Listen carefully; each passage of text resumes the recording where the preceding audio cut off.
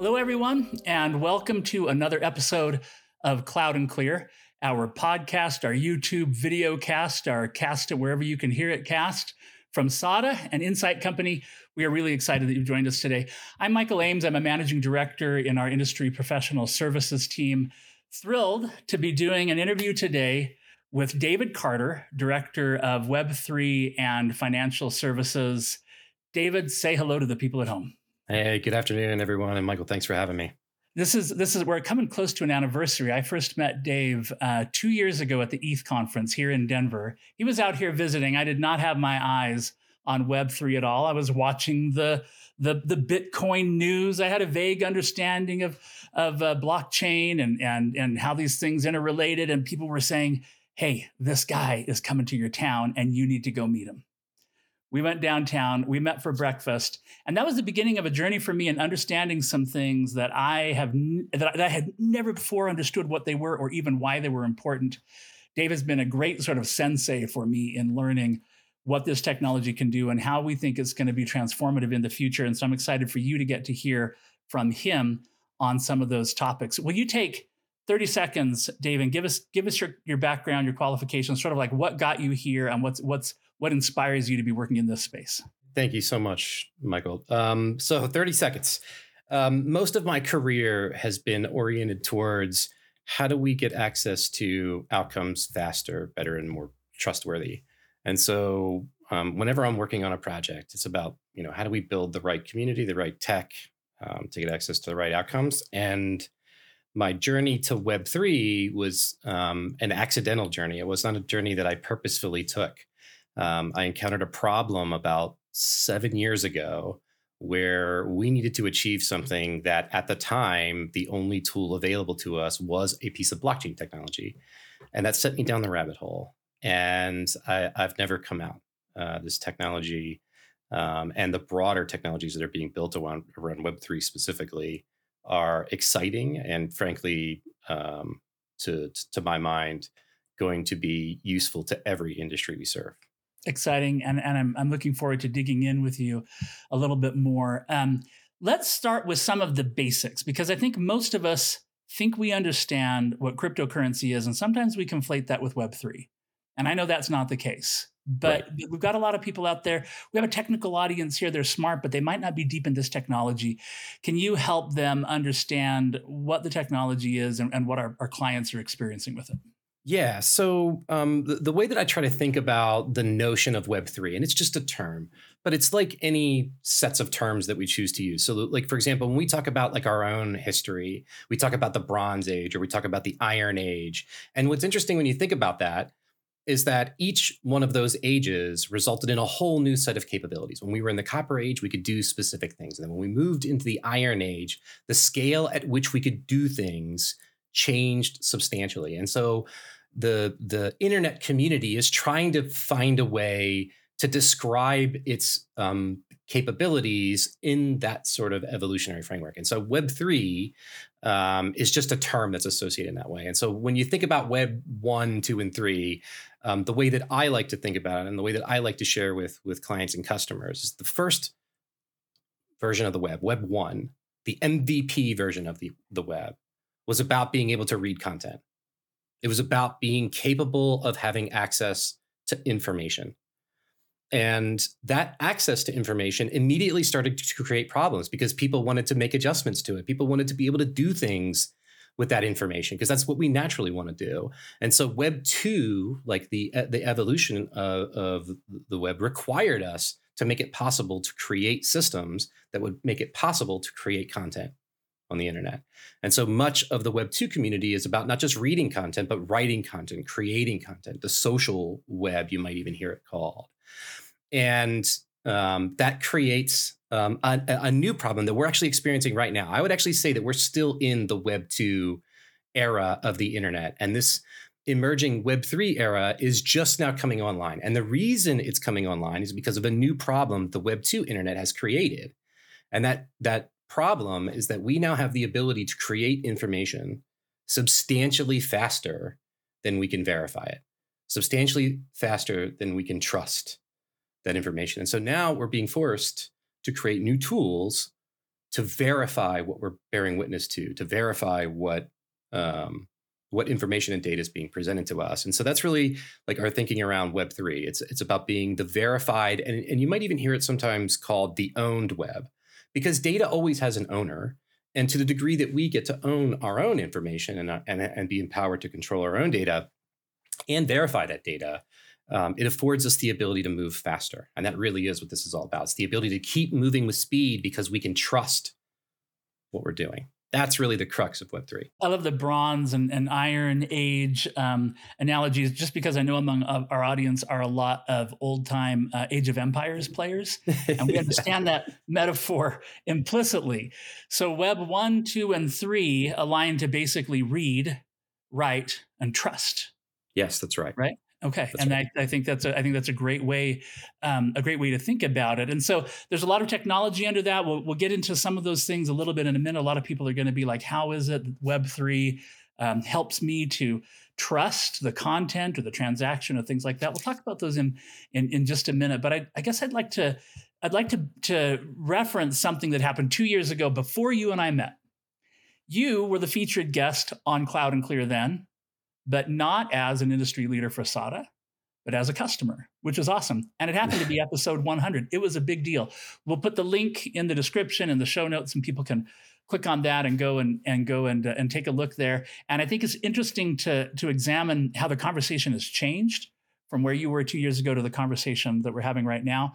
And of course, a huge piece of that is artificial intelligence. So talk to us a little bit about how Web3 concepts intersect with artificial intelligence and what that means now. That's a great question. So, like, one of the things that is fundamentally true here. So, as we talked about that, even that progression, that Web 1, 2, and 3 progression, like reading, writing, and really verifying and trusting, you actually start to see those artificial intelligence use cases embedded actually in each one of those evolutions of the internet. Where, if we think about Google search by itself, it truly was one of the first algorithmic use cases for organizing information to make it possible to access data faster, right? And so if you think about the fact that blockchain technology, for example, has been being iterated on for actually 30 years, for a really long time. Artificial intelligence principles have been being iterated on for a substantial period of time. But what has begun to happen now is that the accessibility of those capabilities are now becoming ubiquitous. They're becoming available to you. They're becoming available to me. They're becoming available to our children. They're becoming available to everyone. And so in that context, where you see those use cases coming online, so like, for example, in that first iteration, we talk about Google search, but it wasn't just like internet technologies, right? Even the ability to route traffic on the internet needed artificial intelligence capabilities in order to make it very efficient for you and I to have this conversation right now. You and I could not have this conversation right now if there wasn't artificial intelligence tools delivering our traffic between each other. And we're across the country right now. And so that capability by itself naturally leads to use cases. And so in the Web3 world, because we're working to verify trust, right, verify ownership, we need to have artificial intelligence tools to help us accelerate the access to those answers and generate new information based on those answers. And so the use cases, actually, when you think about, like, even going back to that Iron and Bronze Age, when you think about artificial intelligence use cases in Web 1, 2, and 3, those specific use cases naturally lend themselves to the need for artificial intelligence tooling. Part of what I think is so interesting is that there has been so much discussion lately, appropriately, on concerns about the ability of AI to create deep fakes, to create fake content. Our world is getting harder and harder to discern what is real from what is not. And Web3 is, of course, designed to help provide that authenticity and trust. This content, again, this transaction, this piece of material are sanctioned, provided by the person who it says provided them. That's really hard to do right now on the internet. And I think it's interesting that the same technology, the same artificial intelligence technology that is exacerbating that problem is also being used in conjunction with Web3 in order to try to solve that problem. That's exactly right. And what's interesting about that, Michael, is that like what we often think of almost immediately, like you had mentioned cryptocurrencies at the very beginning of this discussion, but we often think of when we think of blockchains is cryptocurrency. And the truth is that it is one use case that's an amazing use case, and it was a use case that was made for its time. Like the first true cryptocurrency adoption cycle started in 2009 with the Bitcoin white paper. And it has taken a very long time for a tool like that to mature and become an offering that is now being adopted by every single major banking institution. Like those technologies are being investigated by every major banking institution and now most nation states. Why? Because it actually makes a difference. For example, the reason that SADA accepts cryptocurrency itself for access to our professional services and Google Cloud Platform services is because our settlement time, like when we get paid by our clients and customers, the settlement time over cryptocurrency, substantially less than traditional markets and systems. And so customers will eventually expect these verifiable capabilities. And with that, the notion of us being able to advance platforms like this and the notion of us being able to take advantage of artificial intelligence platforms to continue to advance that capability are just going to continue to be used. Let's dig into some of those non-cryptocurrency use cases. So we know that part of what is fundamental about Web3 is decentralization. So how does AI converge with that? How does it help to support the sort of decentralization of a blockchain-based system? Yeah. So one of the things that's fundamentally true about like any distributed network is that seeing its edges are challenging and difficult. And so taking advantage of artificial intelligence tools, which can actually evaluate, and in some cases are actually algorithmically built specifically to evaluate networks like this, they're capable of scoring the decentralization of the platform and not just scoring it, but making recommendations on how to further decentralize the infrastructure. And when you think of decentralization, like there's the physical decentralization, but there's also the decentralization of decision making. So in the context of many blockchain ecosystems, as votes are conducted in order to say, hey, we're going to advance this feature, or we're going to advance that feature, the ability to use artificial intelligence to verify the decentralization of those voting mechanisms and their efficacy is part of the value that tools like that naturally provide. It takes work, by the way. So I'm describing a capability, but I don't want to understate, like I just said something in a sentence that is complex, a complex problem with a lot of variables and a lot of iterative work that needs to get done to achieve it. The work is worth doing. Well, I want to dig in more with use cases, but since you mentioned it, let's talk about it. We're here in the business of helping our clients implement solutions with these technologies. It is hard, but there are some things that make it easier. So maybe you could talk a minute about what are the products or the capabilities from Google Cloud or our other partners that we're working with to help simplify this for our clients. Yeah, so I appreciate that. So like one of the things that we really aim for, particularly when we're talking to clients about the adoption of blockchain technologies and things like zero knowledge proofs and other technologies in the Web3 community, it's always about the use case. It's always about like, how does this actually help you get access to the thing that you're trying to do? So whether we're talking about Google Cloud, say blockchain node engine service, which we expect to see many of both our Web3 clients are already taking advantage of that technology, but also our non-Web3 clients, our clients that are looking to adopt this set of technologies. They're beginning to investigate and see how those tools can be valuable to them and their businesses. And so as we start taking advantage of those types of tools, we start to expect to see is that it's not about Web3 clients adopting this technology inside of Google Cloud. It's about clients in every industry thinking about how they adopt Web3 tools to advance their missions. And so conversations about real world assets. How do we support the utilization of healthcare data without compromising personally identifiable information or data privacy? Those types of capabilities and quite frankly, requirements, both from a regulatory perspective, but also from an individual perspective. Like I care about my data privacy personally. And so to the degree that they can help me verify those things and know that my data is being used effectively, it increases trust, both on the practitioner, but also on the individual consumer level. And so whether it's healthcare data, whether it's supply chain logistics data, whether it's how a piece of food gets from the field to my dinner plate, the ability to verify that is increasingly something that our customers expect to be capable of doing. I think the verification piece is particularly relevant to folks in the creator community, music, artists, performers, writers of all kinds. And again, back to the problem that I discussed about deep fakes and fake content. Talk about that a little bit. So how do Web3 and AI work together in authenticating the assets that are coming out of the creator community? There's a few things there to think about.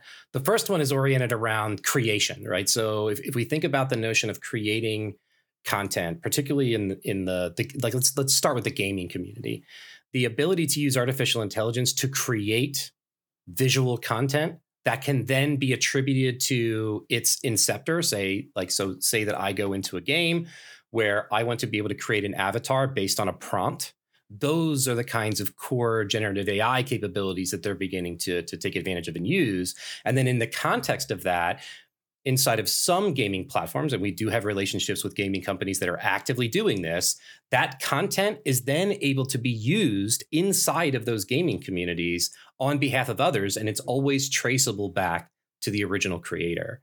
And so from a practical point of view, that kind of capability adds a lot of not just flexibility, but opportunity for users to get connected to the stories of the games that they play or the ecosystems they participate in. I mean, I love the kind of pipeline that you're describing there. So the capability for user-generated content incorporated into a game is exciting, but who wants to generate content if it's going to be able to be ripped off and stolen and used in an inauthentic way?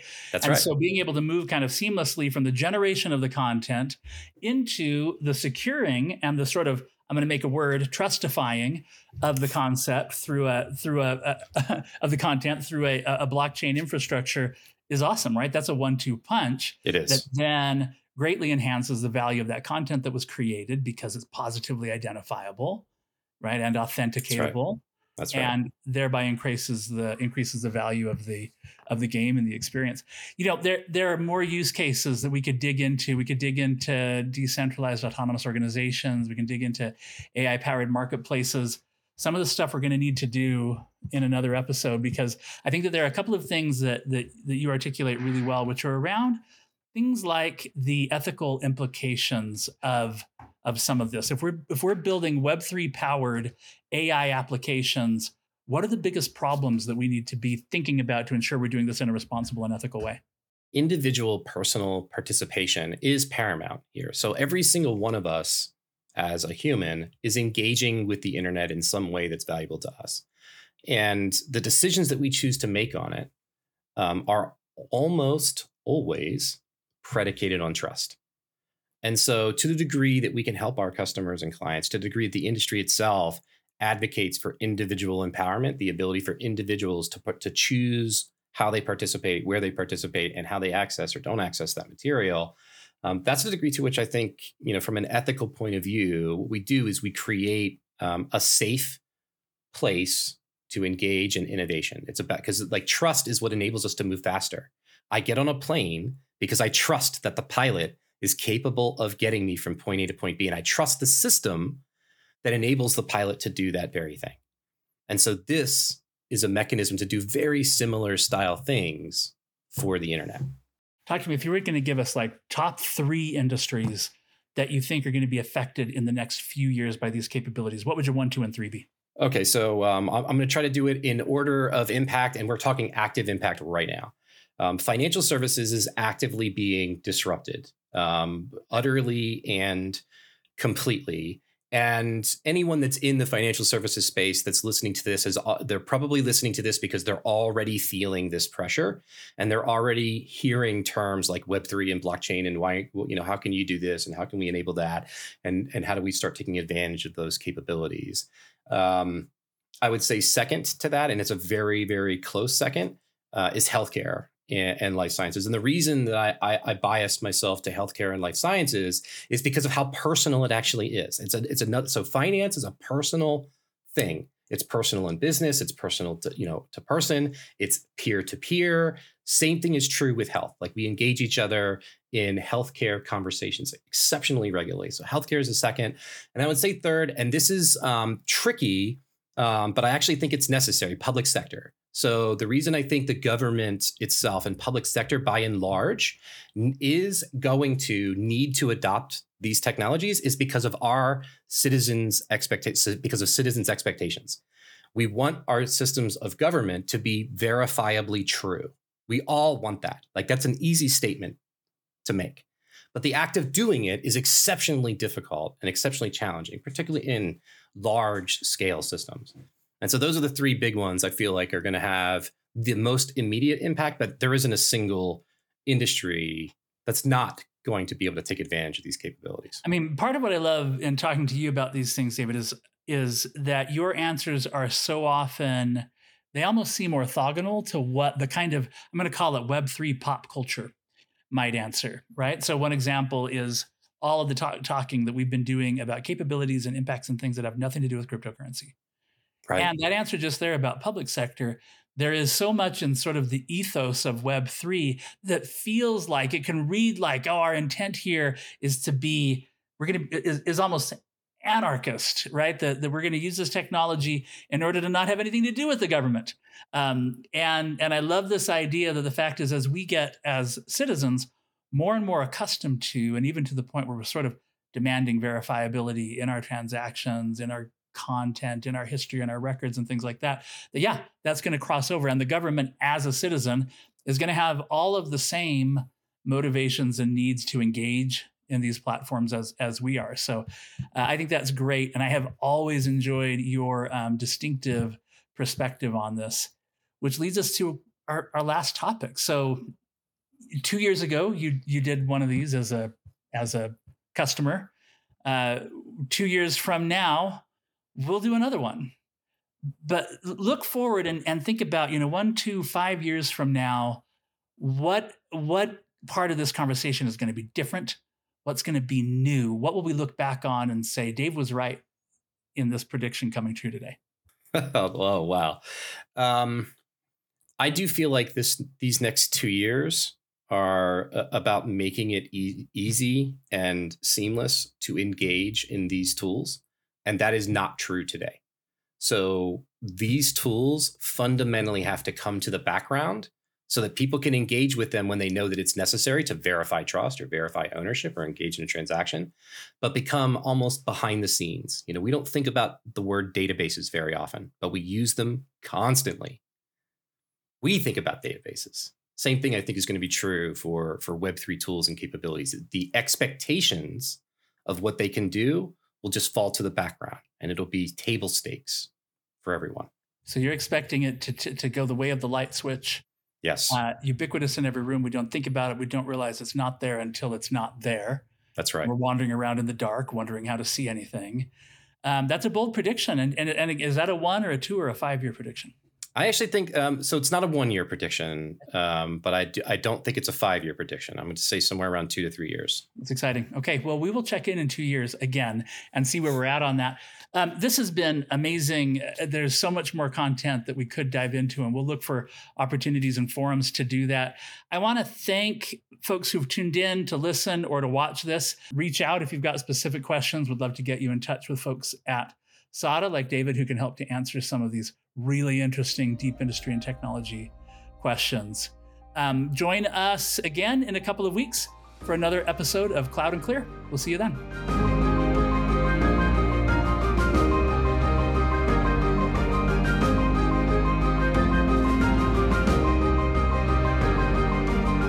Thank you for listening to Cloud and Clear. Check the show notes for links to this week's topics. And don't forget to connect with us on Twitter @Cloud and Clear and our website, sada.com.